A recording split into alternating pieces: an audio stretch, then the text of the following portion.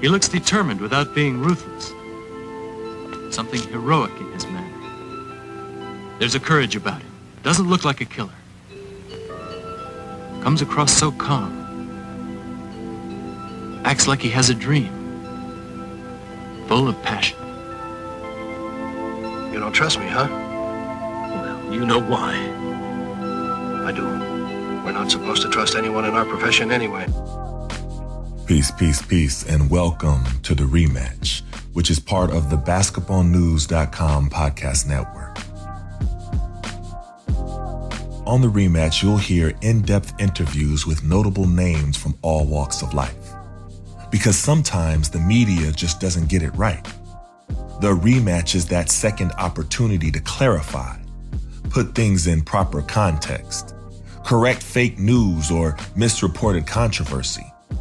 The media still exists as the most powerful entity on earth because they control the minds of the masses. I'm Matan Thomas, and the full truth is what we are aiming to catch. Many media stories omit details that would dilute their clickbait roar, and that's why there's a need for the rematch. In this episode, I sat down with ESPN analyst Jay Bilas to discuss the new monumental day in the NCAA era where amateurism is a thing of the past, as the NCAA will no longer retain their century-long stronghold on name, image, and likeness of college athletes. We broke down what that exactly means, where it's going, if this is the end of the fight, and much more. This was a very thorough examination of the NCAA as a whole. This was a great discussion. Hope you enjoy. Jay Bilas, how you doing, sir? Great, Isan. How are you? I'm doing good. You know, I appreciate you coming on The Rematch on Fly TV and basketballnews.com. You know, I've been following you for a long time, and I've retweeted so many of your tweets. I've referenced you in so many of my articles. And before we even start, I want to thank you for being steady with your stance and your push with the NCAA.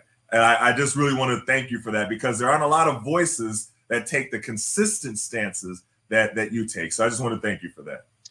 Well, that's nice of you to say. I really look at it that I've been covering the issue. And in covering it, I've certainly developed some opinions and hopefully some understanding of the way the system works. So that may be where the consistency comes from. You know, it goes all the way back to when I was a player.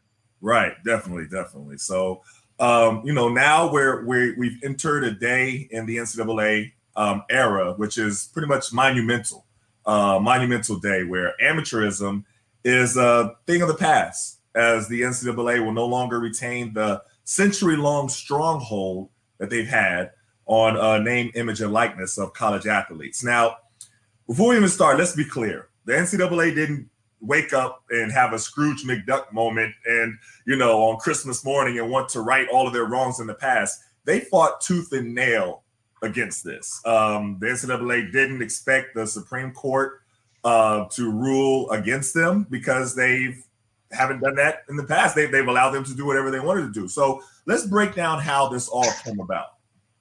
Well, it's a bit of a long process, and as you said, it's 116 years coming. But I think it stems all the way back to 1984, the last time the NCAA was before the United States Supreme Court. And then it wasn't the athletes suing the NCAA, it was the schools. You know, the NCAA office used to tell the schools how often they could be on television for football games. And the schools didn't like that. They wanted to make more money. They wanted to get more exposure. They felt television was important to them. And so they sued under the same antitrust theory that the NCAA was essentially a cartel that was telling them what to do. And so they won. And that opened everything up for schools to make money, essentially hand over fist. That's when the most drastic change in college sports began, when schools and conferences could cut their own media rights deals. And that led to apparel deals. That led to all sorts of media rights and other deals, that, you know, sponsorship deals, and money started flowing in. Coaching salaries started going way up. You know, I'm older than you, Tom, but when I played for Coach K, he made less than $100,000 a year. Right. And my sense is when you played for Jim Boeheim, he didn't make that much money. Right. And now they're making millions upon millions. And I'm not saying they don't deserve it, but nobody has ever complained about, sort of the drastic change in college sports when it's been on the revenue side, the salary side, and the facility side. So fast forward to today, things really began to change when the state of California passed a law called the Fair Pay to Play Act. Mm-hmm. And Senator Nancy Skinner pushed that forward. The NCAA tried to bully her, and she would not be bullied. She's formidable. Right. When that happened, that's what, it shows what competition really does. Other states started passing laws, similar laws, because they were concerned that, wait a minute, does this give California an advantage? Mm-hmm. So they passed their own. Congress got involved and started, threatening action, although they haven't done anything yet. There's been a lot of bills put forward. But then the Alston case, there was a case called the Alston case. There was the O'Bannon case before that, suing under similar theories out in the Ninth Circuit. The NCAA lost and won that case at the trial level and then on appeal to the Ninth Circuit Court of Appeals. So the ruling was, before it ever was appealed to the Supreme Court, was that student athletes can no longer be limited in what they can receive on the academic side. Mm-hmm. So they can get more tutoring, laptops, if you want to give them a laptop, study abroad programs, things like that, anything having to do with academics. But it kept the other amateurism principles intact. Right. And that wasn't good enough for the NCAA. They weren't going to allow anyone to tell them how to make their rules, even though it was a really favorable ruling. They should have been celebrating, saying this is going to give us at least 30 more years of this. Right. So they appealed it to the Supreme Court, and they lost, and they got their rear end handed to them. And it wasn't just that that the Supreme Court affirmed the lower court. The Supreme Court said that the protections you got in the Board of Regents case in 1984, mm-hmm. that said that you're bulletproof, amateurism is everything, those are gone. Those mm-hmm. protections are gone.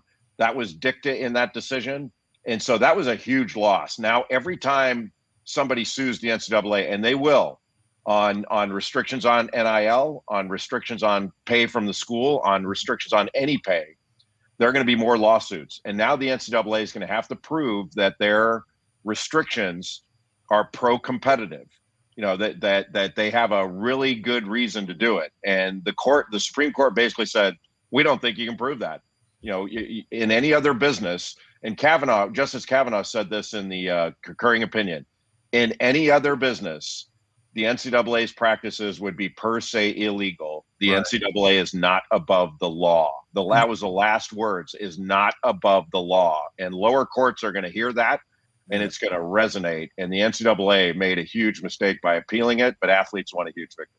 It's interesting, and even what you're talking about with Kavanaugh, I was watching it and, reading what he said, and how he made a great point that this would never work in any other capacity in everyday life if you try to apply the method that the NCAA does on college athletes to restaurants or medical workers or law. Like when he applied each of those, and it made it sound so ridiculous once you put it in those terms. But the fact that the NCAA has been able to operate in this for so long, and you've been making this argument for the longest, and I have as well, and a few other people as well, but so many people see it as something completely different because I don't know why. You know what I'm saying? I talk about it all the time, and I don't understand why it appears as though the NCAA has carved out their own business method that is acceptable in society that would not be acceptable in any other way. That's basically, yes. And for a long time has operated that way. Yes, and they've sold a bill of goods to the public that somehow athletes are different and it's okay to treat them differently. And they make it seem like athletes get treated better than everybody else. That right. Somehow, there's been a thing put out there by the NCAA. Well, athletes do get compensated. They get a scholarship. Yeah. And look at all the things they get. They get a scholarship and they get these wonderful facilities and they get a chance to ply their trade to someday go on and play in the NBA or the NFL. Well, they don't say that to coaches. Right. They don't tell coaches that, listen, we're going to sign you. All coaches across the board are limited to their expenses only, because this is a wonderful opportunity for you. You get to work with the finest young athletes in the finest facilities, and you get to travel, and we'll give you free gear. Right. And then you get to hone your skills so that maybe someday you can work in the NBA or the NFL. Could you imagine if we said that crap to coaches? They'd be in court the next day. Yeah. But somehow, because of that Board of Regents case, there was language that's called dicta in that Board of Regents case that said that offhanded comments that basically said, amateurism is a bedrock principle of the NCAA, and players cannot be paid. That's what separates it from professional sports. And I've always felt that was nonsense. Like, what separates the college market for any other market in sports is that the players go to class, the players go to school, they're enrolled as full-time students. That's the only eligibility requirement that there should be in college sports. Shouldn't be with regard to money. And so I've never understood how people could say, well, so-and-so gets a scholarship. I wish I could be exploited like that. Well, you could have been. Like, they if you were good enough, you would have gotten a scholarship, either academically or athletically. And one of the things, Etan, that drives me nuts is when they say that a scholarship is paid. Yeah. Well, non-athlete, there are more non-athlete students that get scholarships than athletes. So they're being paid. Right. And if they're being paid, why aren't they subject to the same monetary restrictions as athletes are? Right. None of it makes any sense. It's all a fiction. It's all a myth. And it's also that the NCAA can control every dollar. And they're still thinking that way. Like, sorry to ramble on this, but they're still thinking that way. Like, one of the things that's laughable this is with NIL rights coming in and a few players signing deals right now, the schools are saying, well, this could affect us. I mean, you wonder, like, will a shoe company go directly to the players rather than to us? Will local businesses, instead of doing a deal with us, do it with the players? And they think it's their money. Yeah. Like, they think that money belongs to them. I'm like, well, that's not a bad thing. Yeah. They don't want to compete in the marketplace. They want it slanted so the money comes to them. And they don't work. Yeah. Right. And they don't worry about that money, however it comes to them, how it goes in their pocket afterwards, because it does. It goes into the administrators' pockets, and it goes into the coaches' pockets, and the players deserve to compete for that money too. It's interesting. One of the things we share in common also, we have my former coach, Coach Boeheim.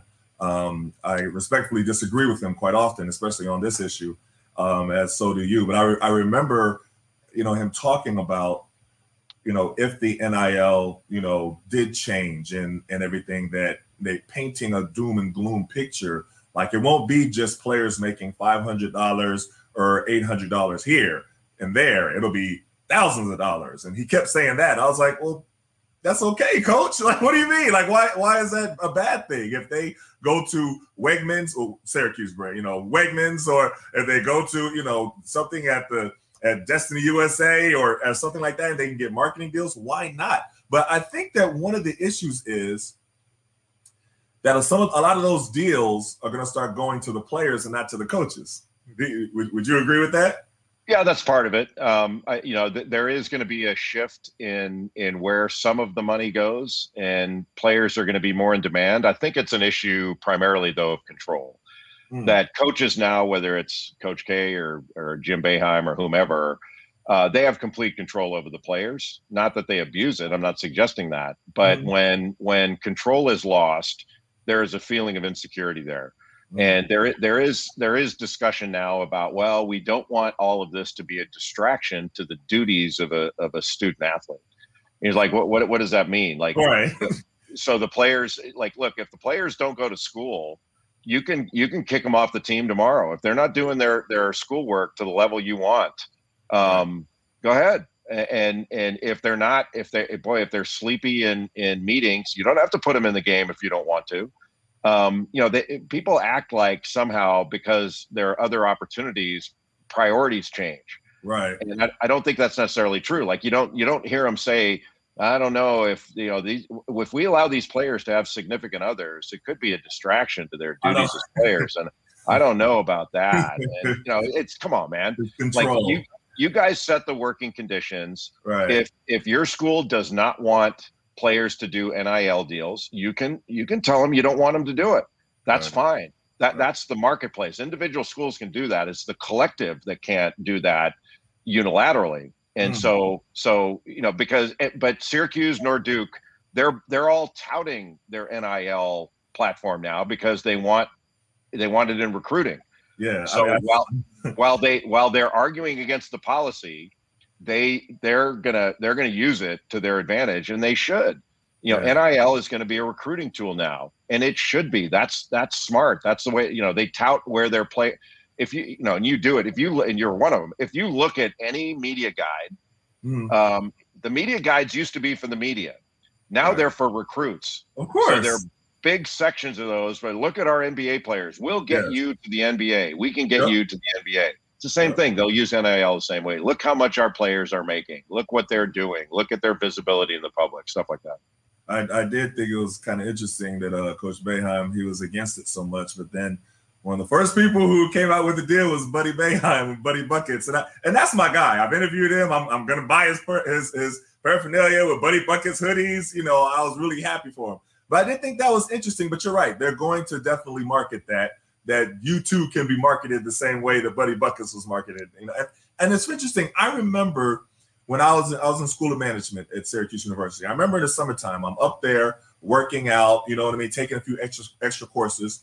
And I remember my classmates being able to get paid internships during the summer. And I wanted to do what they did. I want to get some paid internships. I'm in business classes just like you are. And I couldn't because I would have been paid too much. And I can only work this amount of hours. And I was like, well, how is that fair? You know what I mean?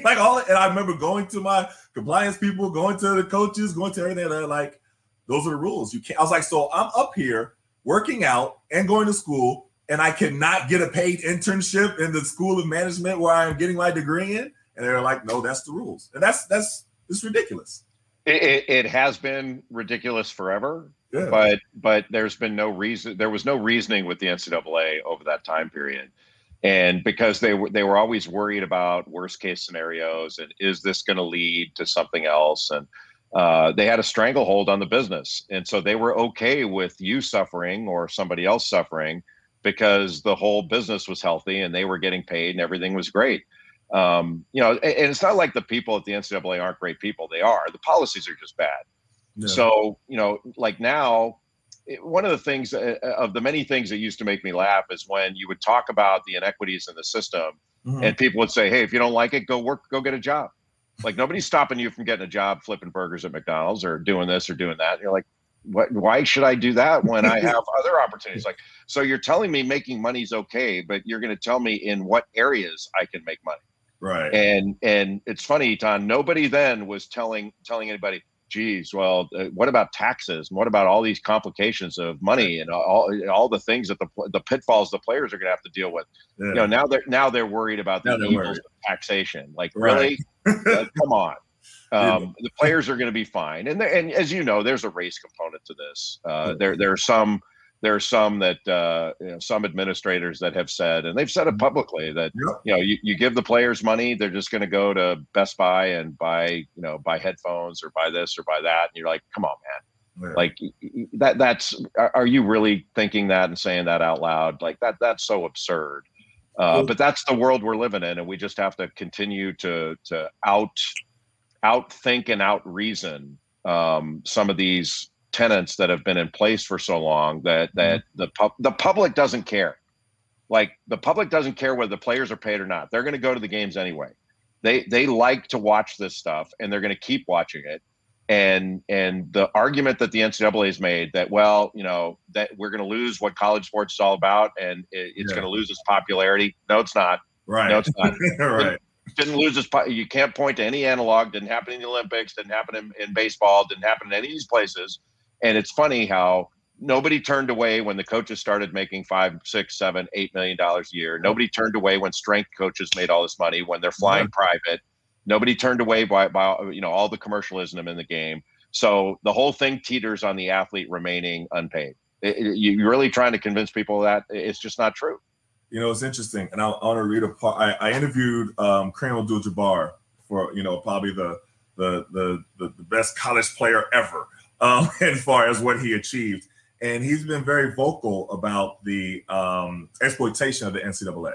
So I wrote a book, We Matter: Athletes and Activism, and I dealt with a whole chapter about the exploitation of the NCAA. And I want to read this quote, and you tell me what you think about it.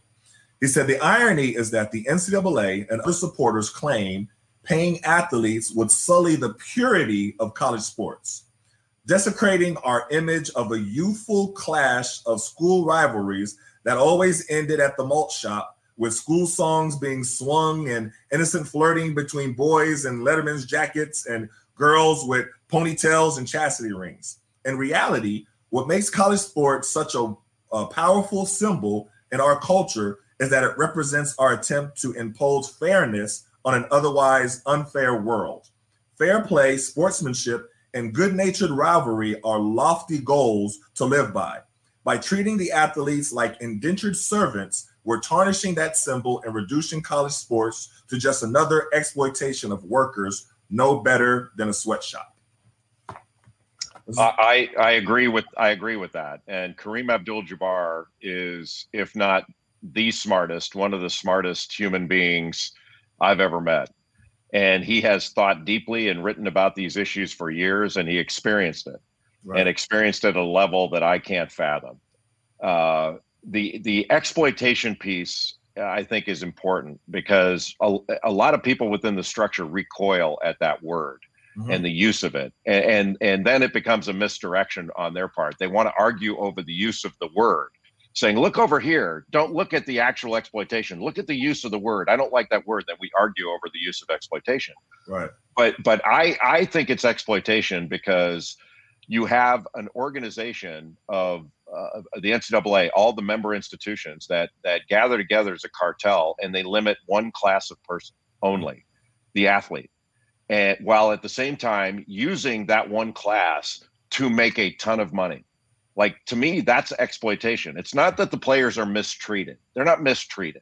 They're well fed and all this stuff. But I would feel that concept of exploitation with anyone who was limited in what they could earn or accept in a business as big as college sports, a multi-billion-dollar industry.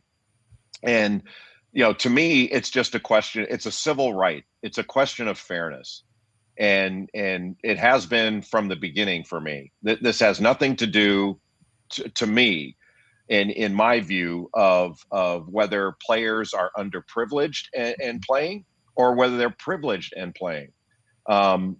Everybody should be allowed to make what they're worth in the marketplace. It's a fair market value issue. And if the schools, Division II and Division III, is open to Syracuse and Duke, if they don't like it, they can go there and play at a level where spending is in line with the university mission. The coach makes $100,000 a year. There's no admission to the games. They can do that, but they're participating in a major league sport. Like, college sports is not minor league.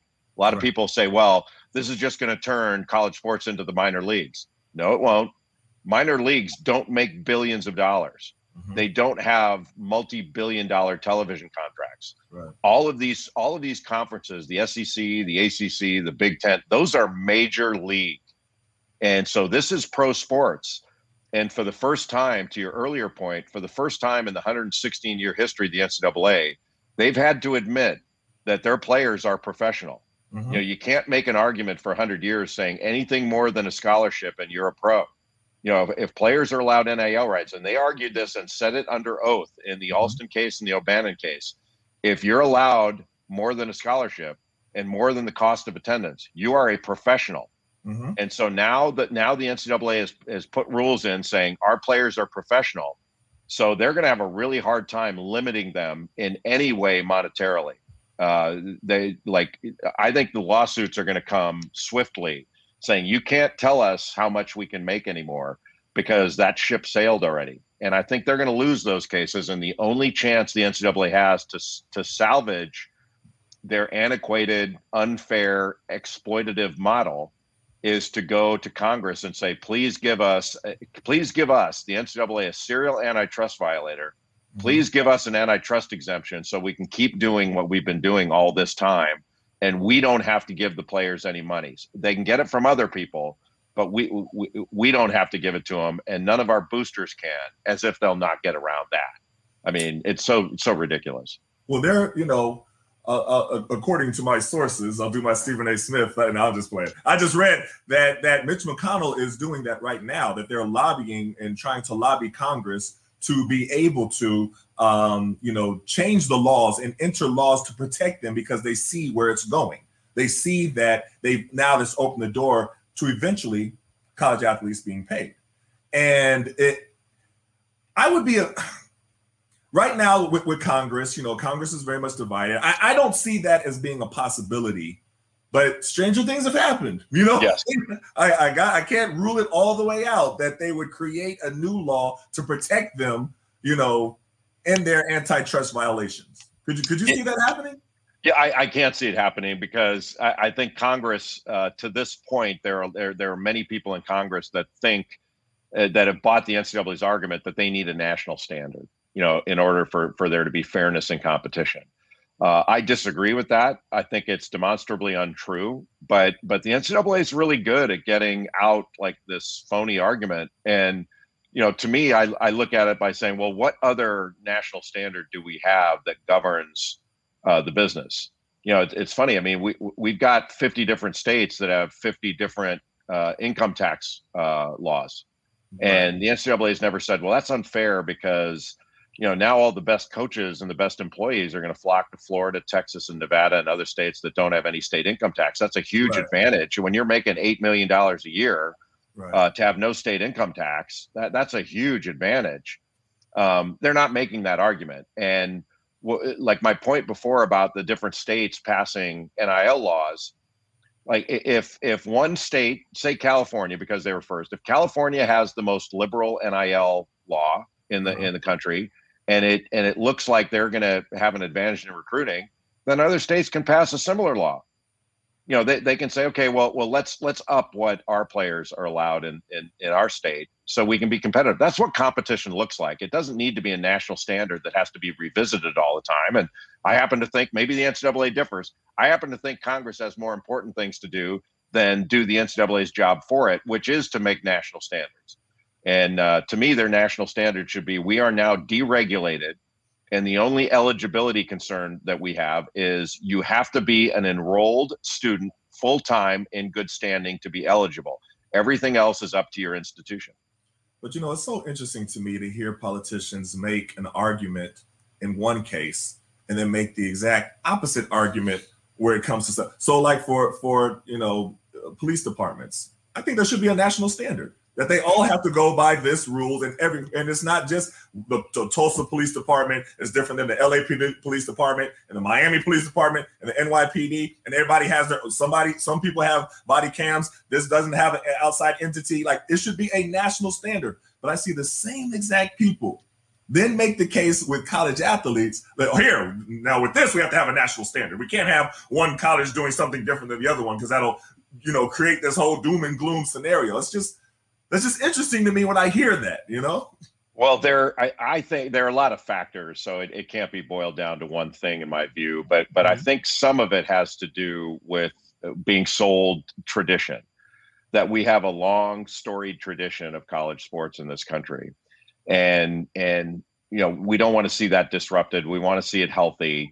And there's some deal out there that people have bought into that the players being amateur is a factor in the game being healthy, and it's just not. It's not. We've never worried about traditions when the commercialism of the game went through the roof, and nobody stopped and said, hey, this isn't in the collegiate sports tradition, and it's not traditional for coaches to make this kind of money and to do the things that they're doing. It's not traditional to have games played at this hour of the night. And to have all night games. And, I used to push back on this, but now I don't even argue with coaches anymore. They'll say TV's making us play at this time. I said, no, they're not. They're not. You actually sold the game to them, and you can play whenever you want. Right. But you sold the game to television and said they could put it on at night for more money. You can play at noon every game if you want, and you can play all on Saturdays if you want.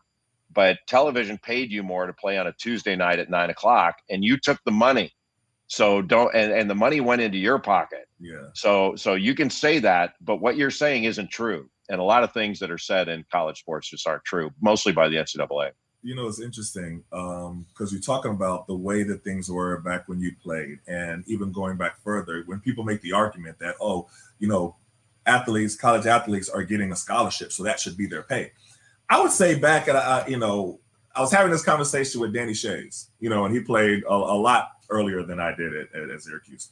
And I said, okay, well, maybe way back in the day, that maybe it was a good trade-off, that, we were talking about going back to when his father played, like, you get a scholarship, you go play, for the team set. But now with TV deals, with those kind of the revenues going through the roof, with basketball-related income, football-related income going through the roof, you can't say that it is equal. I mean, the numbers don't match up. I remember being in economics class looking, I was like, wait a minute, these numbers don't match. It's amazing to me when I hear people make that argument. I was, quick story, my freshman year, me and my point guard, Jason Hart, at Syracuse. And, we were looking through the coaching stuff, being up there, looking at stuff we ain't supposed to be looking at. And it was right after John Wallace and Otis Hill and Lazarus Sims and all them went to the championship game the year before. And we saw how much Syracuse brought in. And we were like, that's how much they made just from March Madness by itself? And we're looking at each other like, wow, like we didn't even know the number was that astronomical. And so when I hear people say, well, how are they possibly going to pay college, athletes when I'm like, well, do you know how much they're making? They could figure it out if they really wanted to. And I just want you to explain how, because I see a lot of interviews with you and people saying, well, there's no way that they could possibly, develop a good system to be able to pay college athletes. And I'm like, well, they developed that system with the coaches. None of the coaches are working for free. So why when it comes to college athletes, it's so impossible of a scenario that you can wrap your mind around that would work? Why is that? Well, because first of all, the athletes are starting at zero. So they've never been paid. So we don't have a baseline to compare it to. But going back to your earlier point, I would argue that it's never been a fair trade, a scholarship for play. And the reason I say that is, to me, it's not based upon the revenue that's brought in. That's widened the gap. Mm-hmm. But a scholarship is the least amount that an athlete is worth, because it's the least you can give to an athlete, or it's the most you can give to an athlete. So it's the least amount that they're worth. And even back when I played just after Danny Shays did. He actually helped recruit me. I was recruited by Syracuse. Yeah. But when back then, when the money wasn't as big, they still gave scholarships to non-athlete students. So what were they being paid for? That's true. And why was their deal so good? And why weren't they restricted in what they could earn or accept in their chosen field? Right. That if you're on a music scholarship, why could you still play at a local bar and make money? Or you could actually play for the president of the university at a university party, and the school would pay you. Yep. Those things have happened and do happen now. But the argument that, how are we going to do this fairly? How are we going to pay everybody? We're going to have to pay everybody the same. Is the quarterback going to make more than the punter? Mm-hmm. How are we going to do all this stuff? You almost laugh saying, well, in what area do you ask those questions? Like Duke has 30,000 employees. Right. Do you think they're up at night going, how do we pay everybody? Like, what do we do? Like, right. Do we pay Coach K the same as the landscape professional? Right. What about the head of surgery? How do we pay the head of surgery versus the janitorial staff? Right. They all work equally as hard. And what about the turnover that we're going to have? Because not all of our hourly workers, our food service workers, go from year to year. Sometimes we only have people for a year and they go to something else, and we have turnover. How are we going to pay the next person, get them in there? Right. And then taxes. There are taxes, and then employment laws.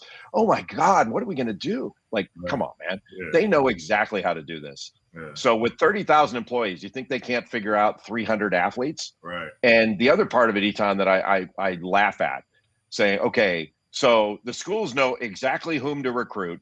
exactly whom to offer scholarships to, and exactly whom to put in the game when they want to win. Right. But they don't know what anybody's worth. Right.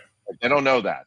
Right. And they're not sitting up at night going, what should we do with all these players? We've got 13 guys on the basketball team. Do we play them all the same amount of minutes? How do we dole out the starts? Like, we can't start one group the whole year and have guys come off the bench the whole. We'll have fights in the locker room. Like, that's not fair. They all work just as hard. They're all here for practice. And by the way, all of us coaches, like, I'm the head coach and I'm making more money than everybody. That's ridiculous. So we should let's all pool the money together. We'll share it, because it's crazy that I make more than you. Right. Come on. These are all laughable concerns, and let the schools do what they want to do. If Syracuse doesn't want to pay their players, then don't pay. Right. If you want to pay all your athletes the same, do that. If you want to cut sports, cut them, but they're not going to cut them. They're not. You've seen it. You've seen it now. Somebody tries to cut a sport, and their alumni comes after them, and they have to reinstate it. Yeah. Like, they're not going to cut sports. That's not going to happen. And this whole thing is these doomsday scenarios that are so, like, fantastic but people buy it because they don't want anything changed. You know, they're like, don't mess with my product. I like it. Like, we already went through conference realignment, and I lost Oklahoma, Nebraska, and Syracuse isn't playing Georgetown anymore. I don't want this anymore. Right. You know, no more changes until I die. When I die, you can change whatever you want. It's that kind of ridiculous stuff. No, that's a great point. You know, it's interesting when you're talking about you know, the doomsday and the picture that people have painted. So I'm now seeing, even with this new NIL rule and NIL change, you're seeing people describe it, and I'm seeing articles describe it. Well, now it's going to be a free for all. It's going to be the Wild Wild West. It's going to be, you know, no holds barred, a bidding war. And I'm looking at it, I'm like, well, isn't that every aspect of business? Isn't that the way that it operates? If one company wants you and another company wants you more, aren't they going to up the ante on what the other company offered you? Isn't that the way that it works? That's exactly the way it works. And that's the way it works with, you know, the transfer thing is interesting in that regard too. Like, right now, coaches especially, but some fans are complaining about the transfer portal. And they're saying that this is wrong. This is crazy. Players have to learn to go through adversity. And at the first sign of adversity, they pack their bags and leave. And one of the things I say to coaches, I ask them, as I say, well, are you leading with adversity in your recruiting pitch? Like, are you telling them, hey, come to our place where there's a ton of adversity you're going to have to fight through? Or are you talking to them about the NBA? Right. You know, my guess is you're not leading with adversity, because I don't remember anybody telling me how hard it was going to be when I was being recruited. Right. And I don't think it's changed all that much. But then they're saying, well, and the transfer portal exists because the coaches complained about the way things were being done. That if you wanted to, you know, if you were unhappy at Syracuse, you told your AAU coach called Duke and said, hey, Eton's unhappy. You have a scholarship available. And if they said yes, maybe you left and went there. And then Jim Boeheim says, well, that sucks. I mean, I didn't even know. How could I, you know, I've got to know about that. So they come up with this stupid transfer portal. Right. Whereas the coaches, when the coaches leave a job, no problem. They're not going into a portal. Yeah. And they're not telling their school, hey, listen, I'm unhappy here. I want to put myself on the market and see if there are any takers. They do a deal while they're under contract. Yep. And then they tell their school they're leaving. Yep. Like, so, you know, and people want to talk about business practices. You know, that's not, the players aren't treated the same in any of these areas. Right. And because they don't have any say, they don't have any power. And now what say or power do they have over the structure? All they have is a few bucks in their pocket. That's all they have. It's not a big power shift. And the power will, you know, if there's ever a time where there's equality, it's when the school can sign them to a contract. Once that happens, then we're going to have some sort of balance. And then the players are going to stay where they are because they're going to be under contract, and they're knowing where their money's coming from, and they're not going to be leaving left and right like they are now. It actually will stabilize the business. I think so too. But they're afraid of it. They're definitely afraid of it. And, you know, I think they're going to try to figure out a way that they can get a piece of it. You know, I'm kind of there's more to come from this. You know, the NCAA isn't going to take it laying down, because they did get, their behinds handed to them in the Supreme Court, and they definitely didn't expect that. They didn't even have a contingency plan for that, because they didn't even expect it to happen. They seemed like it was a complete shock, and now they're just kind of scrambling. But do you foresee that they're going to try to implement something where they have to be a part of the deal that they make, or they have to negotiate or something like that? Do you think they're going to interject themselves into it somehow? No, not on the NIL front. So in the short run here, like what recently happened was what I expected. Not that I'm always right in this stuff, but they couldn't, the NCAA couldn't put any restrictions on NIL because they're really afraid of more antitrust violations, more antitrust lawsuits. So they basically said every school can do what their state allows, or if your state doesn't have a law, you can fashion your own NIL policy. So you could argue there's an advantage in the states that don't have a state law, that the early movers caused this to happen. But, if there is an advantage, the states that have a law will repeal that law, and they'll say, do what you want to do to be competitive. But it'll go back legislatively. The NCAA will ask for a national standard. That's their only hope here, because they're going to lose these lawsuits they'll lose it on NIL restrictions. Any restriction will be seen as being violative of antitrust law. And I think it'll go as far as restrictions in allowing pay. So the NCAA doesn't allow schools to make a player an employee, to pay a player, or to boosters, all this other stuff. I think all that'll fail too, that they won't be able to show there's a pro-competitive reason for that. And they'll lose those cases. That'll take a while for that to happen.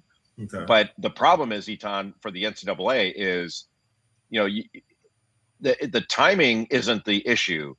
The issue is now when they lose these lawsuits, they're going to come with gigantic money damages, and antitrust damages are trebled. It's times 3. Right. So when they lose these cases, it's going to cost them a ton of money. So there's a real concern about that.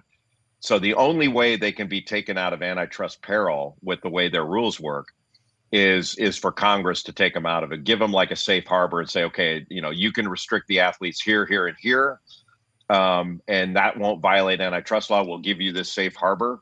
And they're going to put all their eggs in that basket. So Mark Emmert and his underlings are going to be on Capitol Hill a lot in the coming months and years, trying to get Congress to give them protection so they can keep limiting athletes. You mentioned Mark Emmert, and he operates in a very interesting way. I think that's the most polite way to be able to say how he operates. Very secretive about how much he makes a year, although reports have been there's been a couple $1 million a year. He has 14 vice presidents or 15 vice presidents that all make $500,000 a year. I don't know what 14 or 15 people do. I just don't think that he's going to take this laying down. I saw him move the goalposts, and the NCAA really moved the goalposts in the language and being careful. Okay, they're employees, but not employees. Like, the way that because they don't want to go down the road of having to compensate their workers and their employees. But it's just interesting to see that they're not challenged. There's no union. There's no, body that's looking like, is that something that you think would be beneficial if there was some collective body formed? I mean, they don't want a union to be formed for college athletes. They tried that. I think it was Northwestern that tried to do that. Then they changed the rules and said that they couldn't do that anymore. What is the option or solution for just letting them operate as a dictatorship? Do you know what I mean? Like what? I know exactly what you mean. Yeah, and that's very astute, you catching the language changes, because they have changed it. It used to be they drew the line at, they called it professionalism, that more than cost of attendance would make a player professional. But now they know they've crossed that line on their own, and the players are professional. So now they're saying, they're kind of planting their flag on the employee status. The players can't be employees. That somehow that's against against the what Moses brought down on the tablets on college sports. Right. So that is what's happening. Emmert is a little bit of a different animal in this regard. You know, he's very smart, and he's clearly a survivor, because who could survive that much scandal and having so many things go wrong on your watch, and then having the model crumble under your feet because of horrifying decisions that have been made at the executive level. Right. But you know, he works for the board of governors, and they're mostly college presidents. So he speaks their language, and they're not inclined to make a change. I'm not sure exactly what a change would do if they're going to just put another, you know, former president in there that's going to do, you know, I think you could find certainly more competent people to do it. But what we're going to see is, I don't think you're going to see the NCAA necessarily retreat here, but you're going to see them fight battles where they have a legitimate chance to win. Okay. And the only place they really have a chance to win is in Congress. They've lost it in the courts, which is an extraordinary feat given the deference that the courts were giving the NCAA, that it was just a really bad strategic decision to take the Alston case to the Supreme Court. That was the NCAA that appealed to the Supreme Court. And it was profoundly stupid to do that. And they lost all their protections. It was just a bad decision.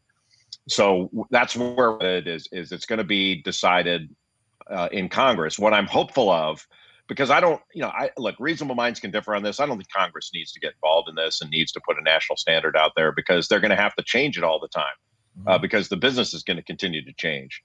But here's what I'm hopeful of, is that in the coming months, people will find that NIL is just another form of the business. It's not that big a deal. The sun comes up every morning. Right.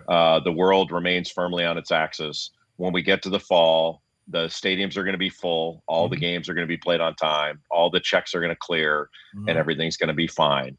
And maybe Congress will look at that and go, what do you need our help for? Yeah, everything's going great. Like, you didn't need our help for the pandemic, you know, saying they need federal legislation to make sure they can play through a pandemic. You didn't need our help for that. Right. Why do you need our help now? Because players can make money. You know, it's a civil rights issue that Congress should be saying, what greater rights can we provide to the athlete? Not can we help restrict them? That's not how rights work.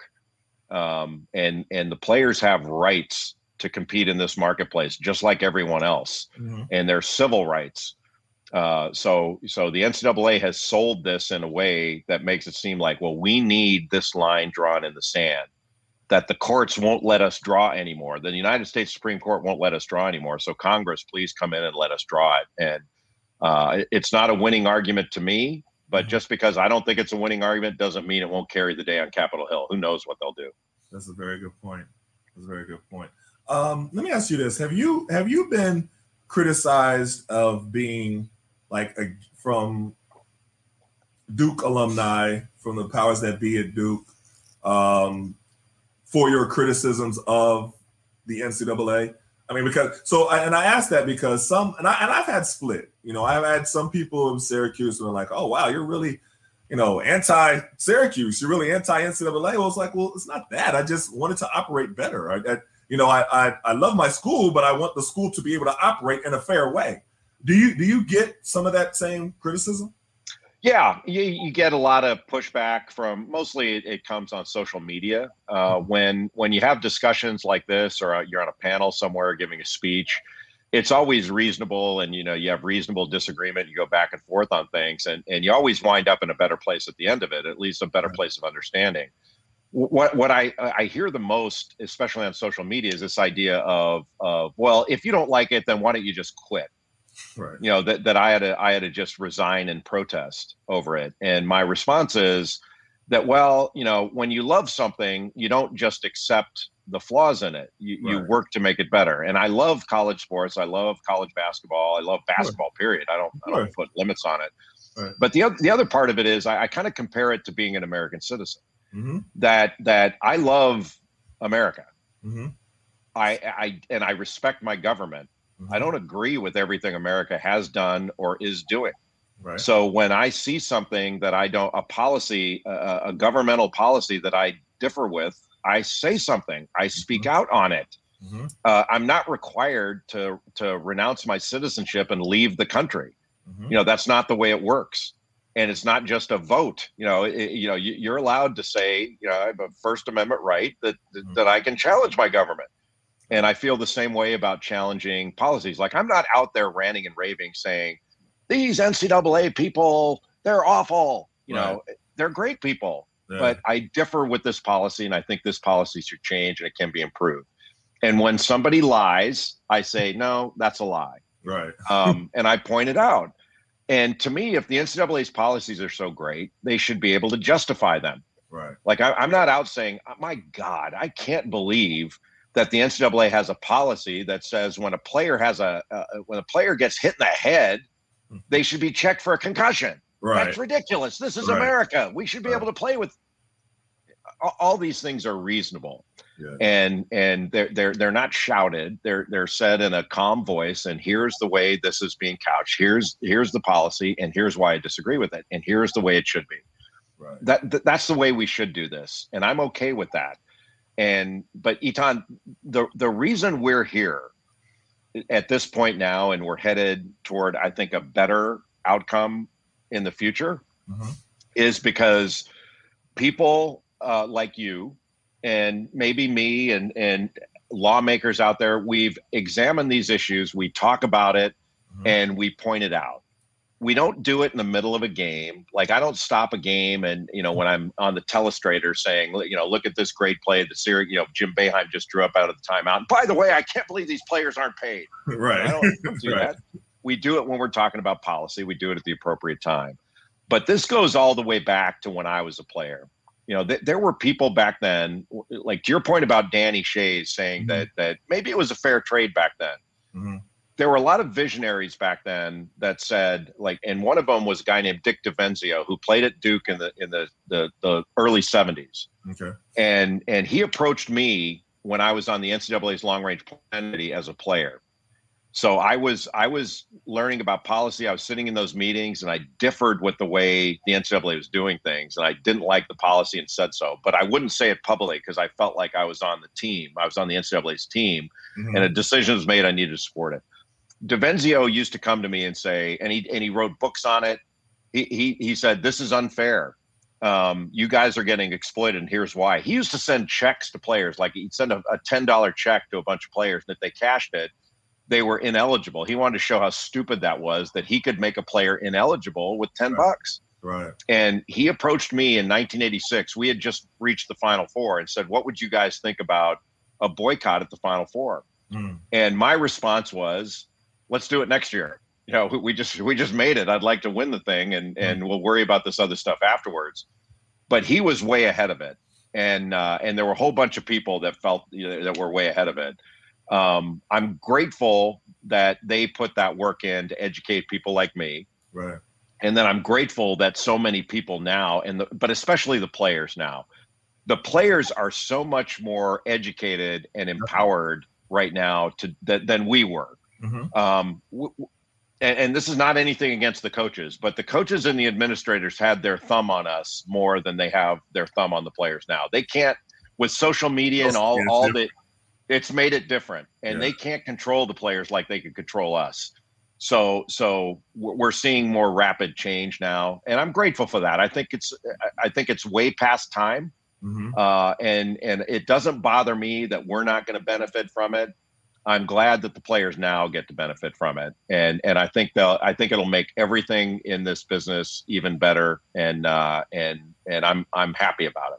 You mentioned that that players like you are not going to benefit from it, and I'm thinking back to some of the players from the past. Of course, I think for the Fab Five and UNLV, and of course, so many with football, Tim Tebow, and Bo Jackson, and how much they would have benefited from something like this.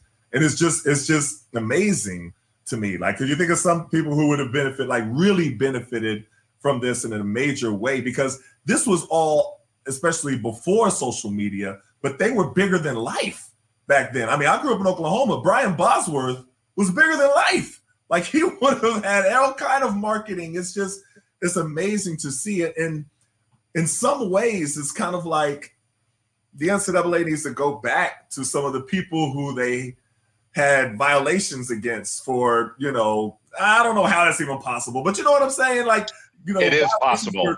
It is. That's a good. Well, that's a great point, and I look at it the same way. In a way, I look at it the same way that when Oscar Robertson was playing in the NBA, he didn't make that much money, right. And I'm sure he's looking at today's game, saying, "Could you imagine how much I would have made?" Right. Well, you can't go back and compensate Oscar Robertson for the fact that he played at a different time. I'm not suggesting that. What the NCAA can do, they can't compensate people for not having had the advantages that the players today do. But what they can do is go back and right the wrongs where they punished unnecessarily because of these improper and I believe illegal rules. And I believe the Supreme Court pointed out that all of these rules were illegal.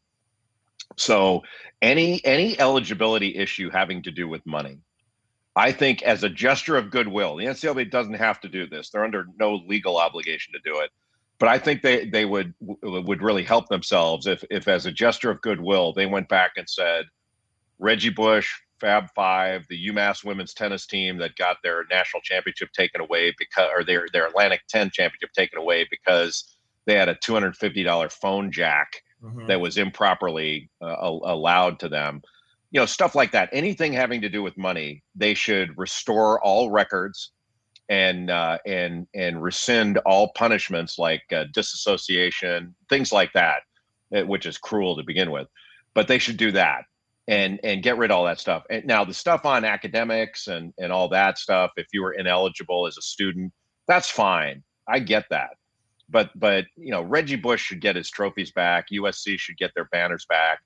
And, your point about, not to delve in too far into this stuff, but your point about bring up Kareem before, UCLA, I grew up in Los Angeles, and this maybe a little bit before your time, but I know you know the history of the game very well. Mm-hmm. UCLA won 10 national championships in 12 years. Mm-hmm. They had a booster back then named Sam Gilbert that was paying the players. Okay. The university knew about it, and John Wooden knew about it. They didn't do anything about it. It was a little bit of a different time, but it's my contention that there's no banner hanging anywhere in America where championship banner where all the players were strictly eligible under NCAA rules. That all of us took something at one time or another, whether it's a free meal here or something there, and some took more. Right. But no good player was eligible in college. Nobody. Right. And why are we going on with this fiction that somehow these some banners should be down? Like Marcus Camby took a few bucks from an agent and a piece of jewelry or something, and that invalidates his whole career. That's absurd. Right. And let's go back and right those wrongs. I get it. Rules are rules. I'm not suggesting that rules weren't violated. What I'm saying is the rules in place were illegal, and they were improper, and they were wrong.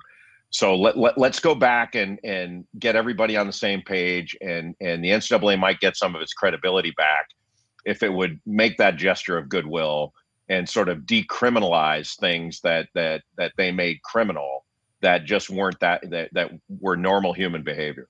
Let me tell you a quick story and to your point, they have a lot of wrongs that they have to right with that. So I'm in Syracuse. This is like my either freshman or sophomore year.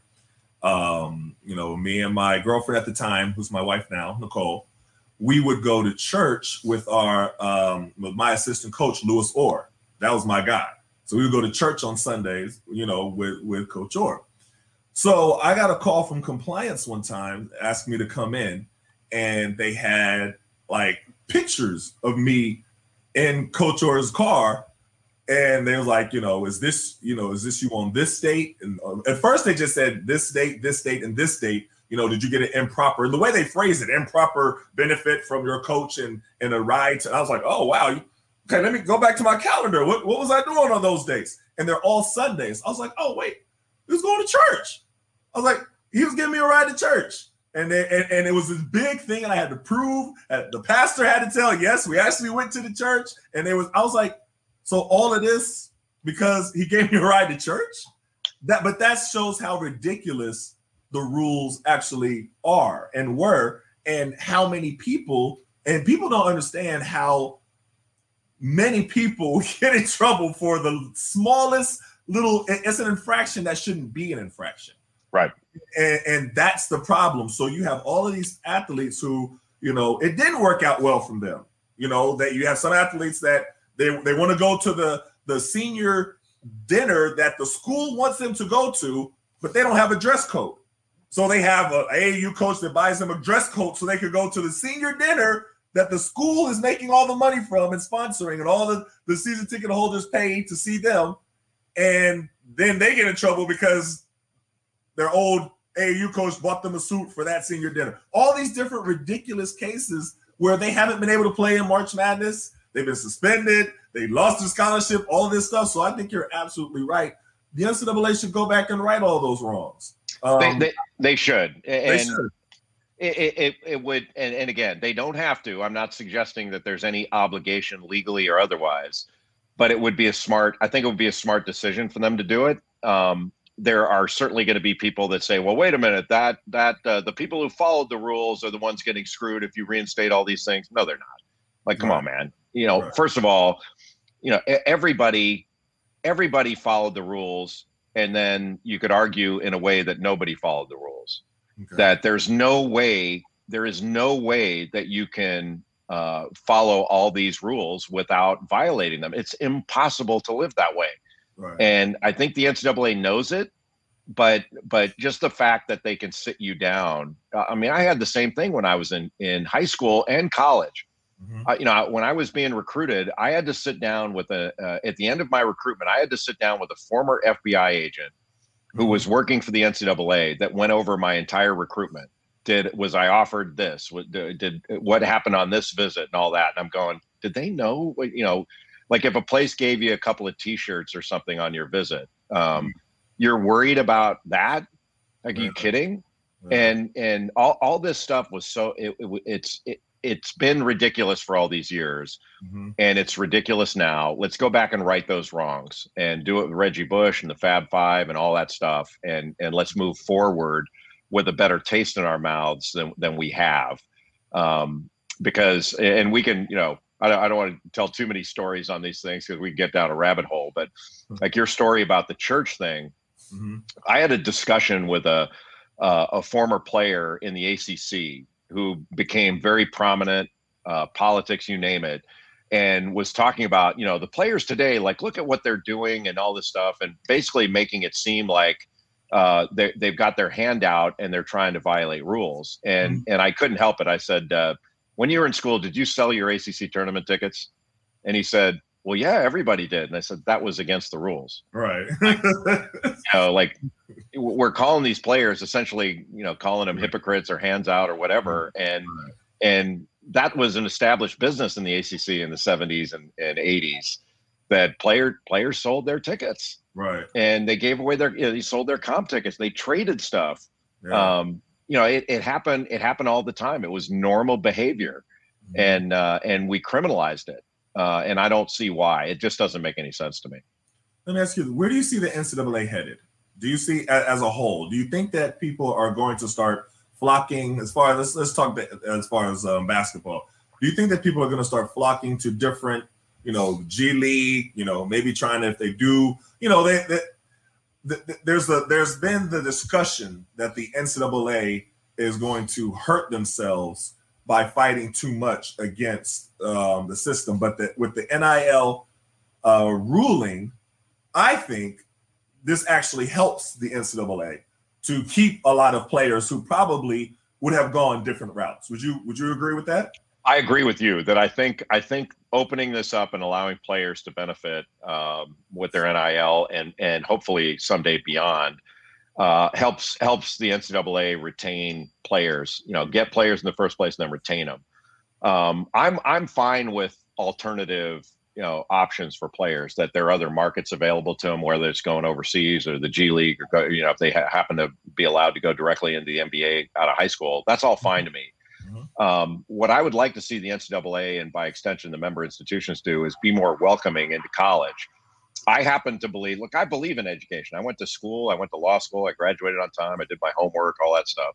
Mhm. I think college is the best place for any young adult, but that does, that doesn't mean they should. But if I'm trying to provide incentives to college, so I'm saying, hey, come to school, and we'll help you get educated and pursue your dream. Those things aren't mutually exclusive. And if you decide that you want to pursue your dream in the middle of your education, we want you back. We'll help you get educated while you pursue your dream, whether it's online education, come back during the summers, whatever it is. We're going to help you and encourage you. And then when your professional career may be over, whatever, we want you back.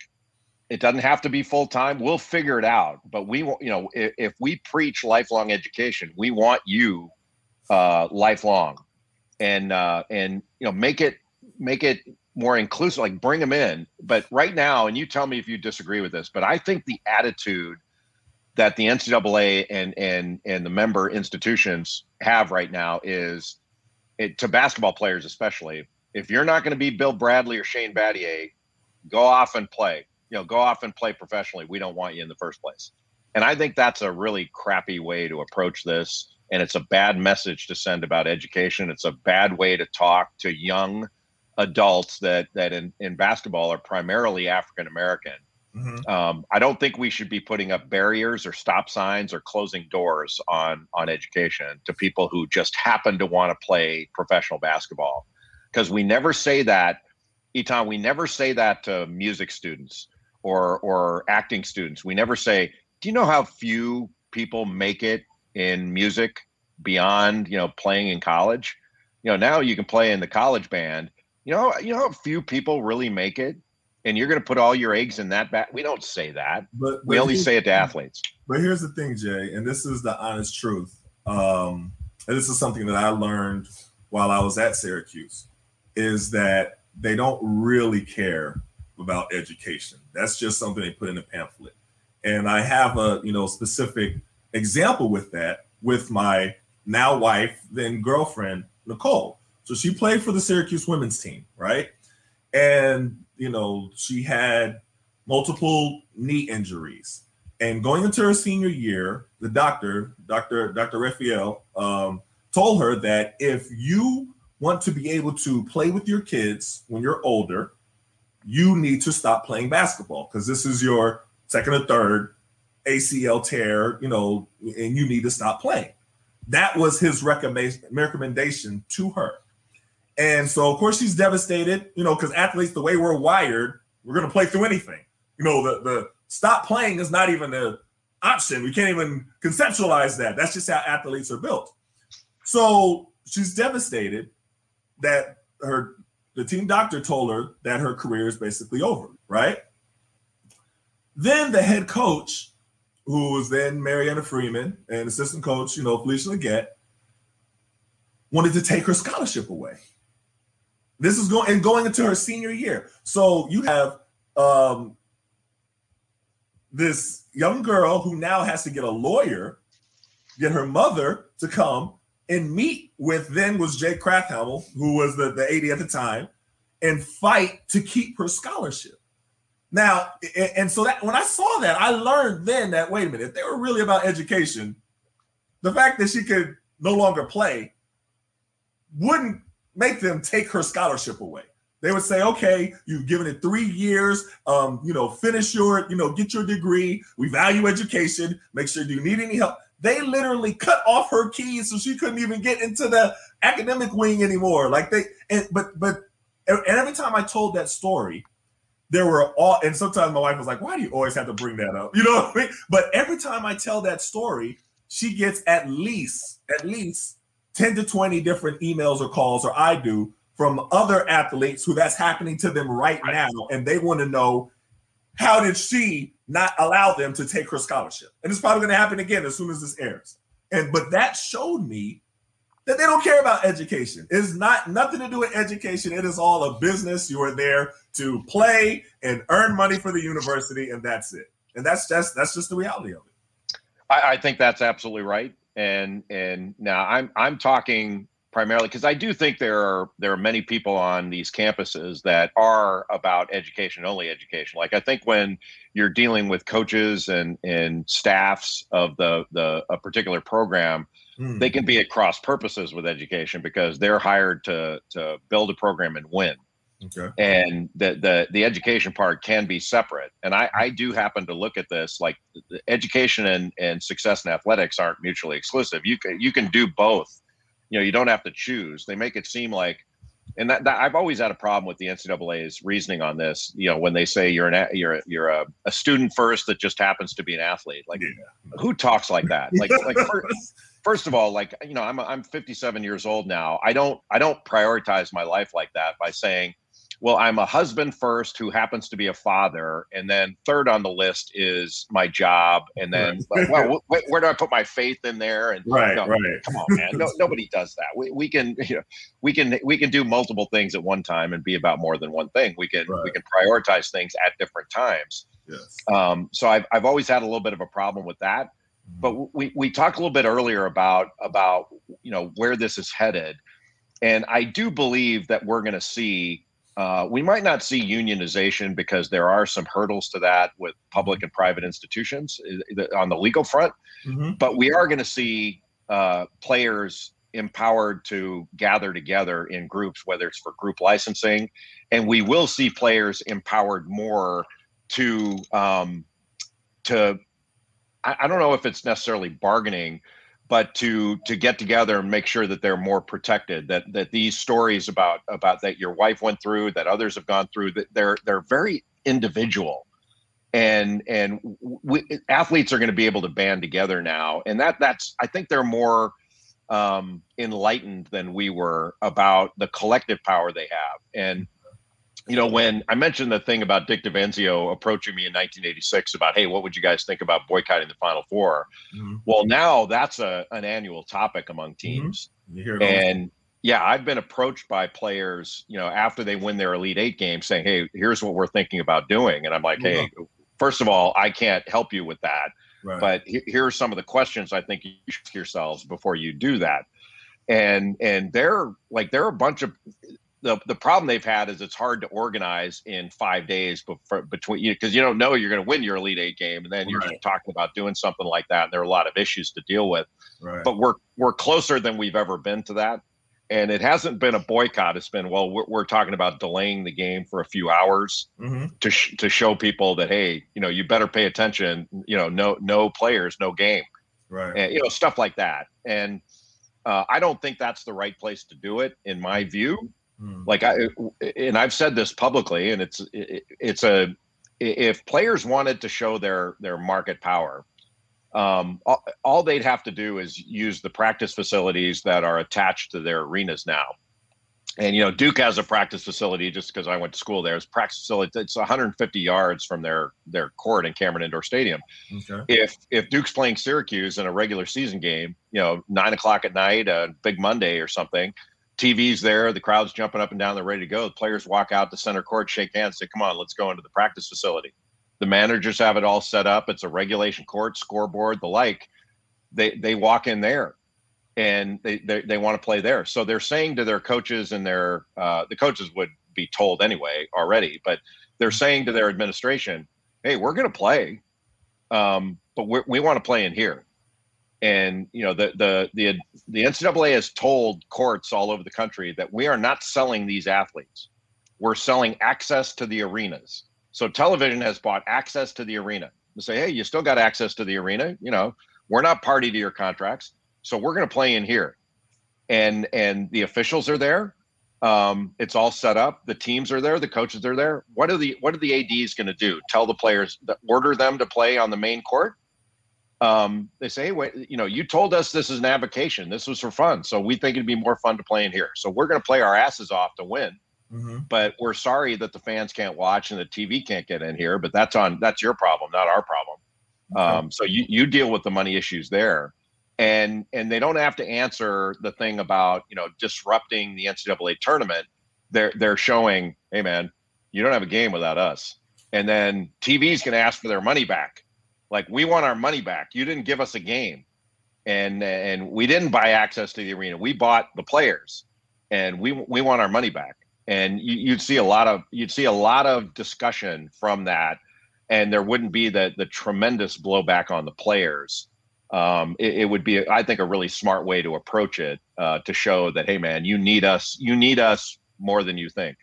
I think that's a good point. I think that could definitely work. But I also have to look at the teams, and I wrote about this in my book. Now I don't want to keep mentioning my book, but We Matter, Athletes and Activists. I mentioned this about the Missouri football team, if you remember, a couple years ago. Yep. So there was so much that was going on. Just to give a quick background for people that don't remember, there's so much going on campus. All these different racial incidents was happening. It was like Higher Learning. If people remember the movie Higher Learning, it was just racial incident after racial incident, right? And nothing was being done. So the student body, primarily the Black associations, were trying to get the president to address these, and he didn't address them. And over, this is going on for the whole semester. And then they made the very wise decision to get the football team involved. The football team stood with the student body. I thought this was like wonderful, like phenomenal. And they threatened to possibly have discussions about maybe boycotting the game that was coming up that week. That's as far as it went, right?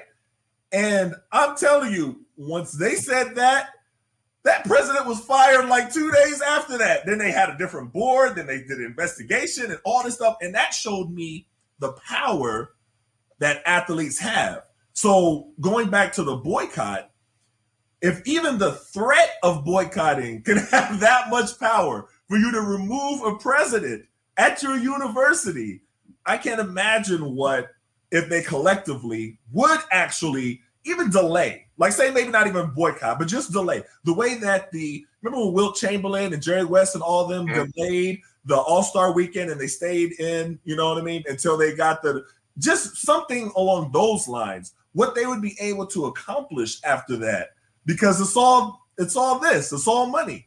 So the threat of that, I think they could get things done. Even though I love your example as well. I think your example would go great. But when I saw how that Missouri University reacted to just the thought of the boycott, I was like, wow, they're really realizing the power that they have. Yeah, there's a lot of different ways to do it, but the bottom line is, if you want something, like, rights are not handed down from on high. Right. Like people in power don't give the kindness of their heart or anything. Yeah, they're not going to give rights. They have to be taken. Yes. And right now they're being taken. The athletes are taking them, and they've done it through the courts. They've done it through legislative efforts.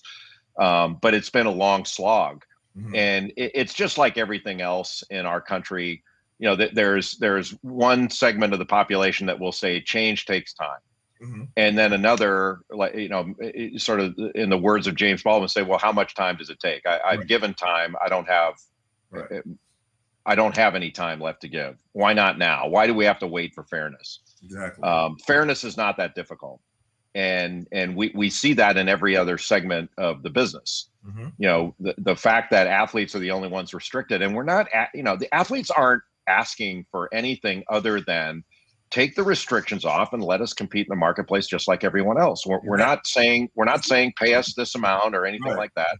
Just take deregulate it and take these stupid rules away. I don't think that's too much to ask. I get it that people in power and a large segment of our society looks at this saying, oh, now this too, you want this now. And you're like, really? I mean, are we really arguing over this kind of thing? But we are, and we just have to, you have to. I think reasoning it out with people is the best way. Best way I can do it from my position is just sort of point out these, like your point about Justice Kavanaugh's concurring opinion when he listed, if every law firm got together and said, this is what we're going to pay our lawyers, our young lawyers.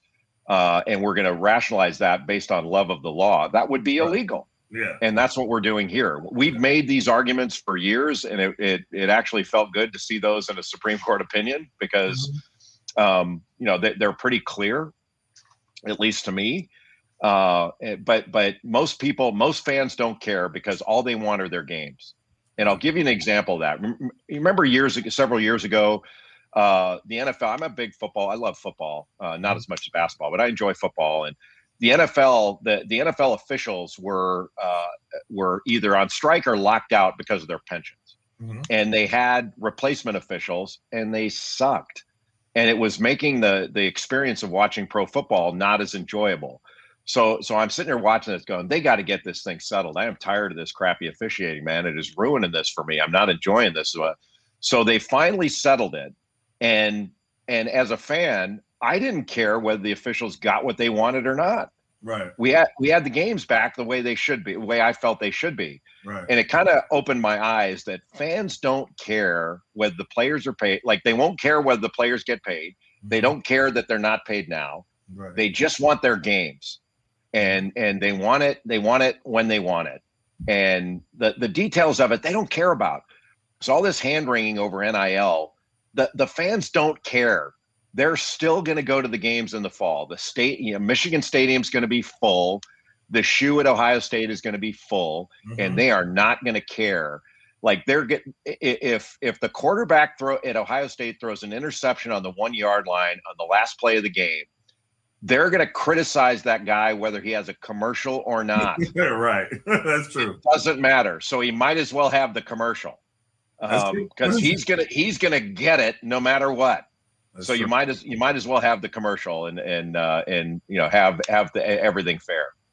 But there is the segment of the population that's now saying, okay, now that you got this, now you should be satisfied. Now now your whole objection should be finished. Now you should have nothing else to say about the NCAA, from this point on, because you got this. And I'd say I couldn't disagree more.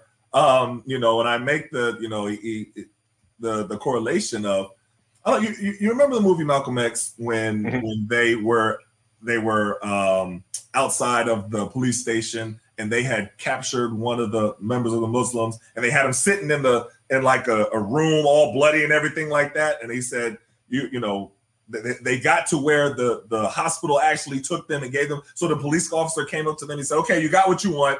And he said, no, I'm not satisfied. That's how I felt hearing people say that. So I'm looking at the NCAA, and I've made this example a lot. That I see the way the NCAA operates. Like, when a company goes into a underdeveloped country and they set up shop there, and you'll see like nothing but forests or nothing but everything like that, and then just a big building with the Nike sign on it or something else. Not necessarily just Nike in particular, but any building, right? And then they hire the locals there to work there and pay them pennies a day while they make millions and billions of dollars, right? So that's how I see the NCAA doing with college athletes. They pay them. Now, are they better off from these pennies a day than they would be if they didn't have those pennies? Yes, I'll say yes. But are you still exploiting them? And the answer is definitely. So if you make a rule that says, okay, after I give you these pennies, now you could go into the town and you can market that you work for me, that's a little bit better. Okay, we're getting a little bit better there, because before you said that I couldn't do that. But now, until you pay me more than the pennies a day that you're paying me, we have a little bit ways to go. Would you agree with this analogy? Absolutely. There are a couple metaphors I use with this. First is I use sort of a water faucet that the rest, everyone in college sports, including every non-athlete student, gets to drink out of a full faucet, like it's flowing completely. When it's the athlete's turn to drink, then we have a big debate over how many drips to allow the athlete.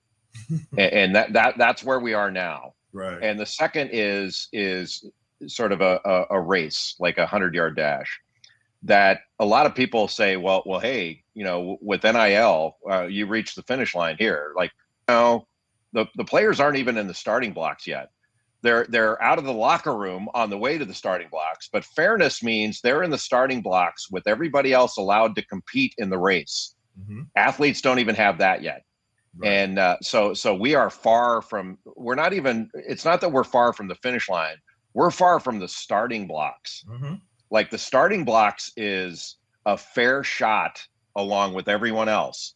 And right now, all athletes have is, well, you can do some endorsements as long as the endorsement don't conflict with your university, as long as you register it with them, as long as it's a fair market deal, and boosters aren't involved, and this and that. It's all these quote unquote guardrails, which are just a fancy word for restrictions, which nobody else has. Like, they're not telling the coaches, well, no booster can be involved in your deals for your name, image, and likeness. So we're not saying that to anybody else. Right. So we're not even at the starting blocks yet, but it's a step forward, and I'm happy that we're able to, for lack of a better way of putting it, celebrate that we're a step further than we were a month ago. But we're a long way from fair. And to me, fair isn't that difficult. If we're asking these questions about, well, what guardrails do we need? We don't need guardrails. Like, we're not manufacturing nuclear weapons here. Right. Right. And this is not a public health concern. We're not in the drug manufacturing and distribution business here. Right. It's just sports. Like, we don't need guardrails for this. It's not a public health or public safety issue. It's just straight up business, and the players can participate just fine. They'll be okay. They've got, we can trust them to make their decision on where they go to school and have it binding. But we can't trust them to decide, well, do I want to do a commercial for this entity, or do I want to spend my time here? It's ludicrous, really. Right. So last question. I kept you long enough. This is a fantastic discussion, I got to tell you. But last question. You played against Len Bias, correct? Yes. And Len Bias here, I live in Prince George's County, and he is a legend here. And, when we was talking about earlier about different athletes who would have in the past who would really have benefited from something like this. And then, of course, to, Len Bias's tragic past, that could have been something that his family could have benefited from for a long time. But just tell me, what was it like playing against Len Bias? And what was that experience like? Well, when I played in college, it was the mid-'80s. So I played from 1982 to 1986. So in the ACC back then, Ralph Sampson was at Virginia. Michael Jordan was at North Carolina. Sam Perkins, those guys, Kenny Smith. And Len Bias was at Maryland. Mark Price was at Georgia Tech. There were so many great Hall of Fame players that were in the league. The three that stood out above everyone else were Sampson, who's in the Basketball Hall of Fame, Jordan, who is, I don't think, arguably even, is the greatest player ever, and Len Bias, who was, at that time, Jordan's equal. Right. That Bias was, he was my year in school, so I played against him for 4 years, got to know him. We used to call him Superman, because he was. He was a 2-footed leaper that was ridiculous in his vertical. And also, as you know, you don't see many great leapers that are also magnificent jump shooters. He was a magnificent jump shooter. His form was impeccable, 85% free throw shooter, just a magnificent player. And had he lived beyond his senior year of college, he was drafted number 2 by the Boston Celtics, and died a day or two after the draft. Had he lived, it would have been him, in my view, it would have been him and Michael Jordan for the next dozen years for the best player in the game. He was that talented. And so we lost a tremendous amount with his passing. But yeah, I do look back at what those players could have done in the marketplace had they been allowed to. And it's not just money. It's sort of the money is important. It's not, I don't want to diminish that, but having players be on equal footing with everyone else would have been important, and it would have put them in a different light. We've infantilized college players for too long.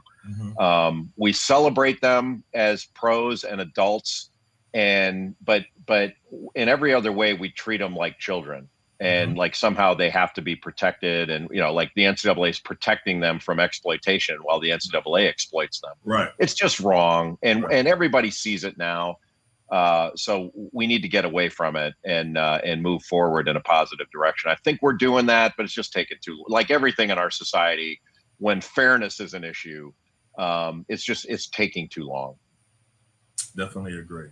Jay Bilas, thank you so much for this conversation, and please keep doing what you're doing. Like I really mean that. I said that at the top of the show, and I appreciate your voice out there because it's been a consistent voice and consistently putting pressure and pointing these things out that people, which you do it on social media and the way that you're talking and you make people think. Now, you'll have a lot of people that backlash and don't agree with you, but you'll also spark a thought like, okay, I never thought of it that way. And I really appreciate you doing it. And I know a lot of college players who can't necessarily make those arguments for themselves while they're in college, even though they're starting to do that a lot more now. But for a long time, that it's kind of a risk speaking out against the NCAA system while you're in the NCAA system, So I really appreciate what you're doing. And thanks again for coming on the show today. Well, Etan, thank you for having me, and right back at you. I appreciate your words, but more than anything, I appreciate you. And your voice is far more powerful because of your depth of knowledge and the way you present these issues in such a reasonable and understandable way.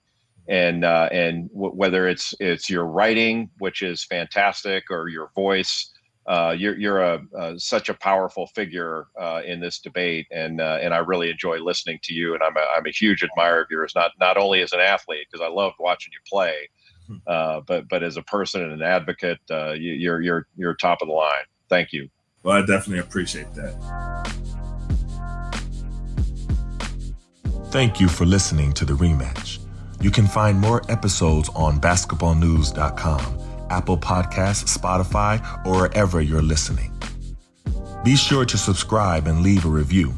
You can also find my articles on basketballnews.com, along with exclusive content from Kenyon Martin, James Posey, and more. Follow me on Twitter, Instagram, and Facebook at EtanThomas36. Let me know what you thought of this episode and who you'd like to see as a guest. I would love your feedback.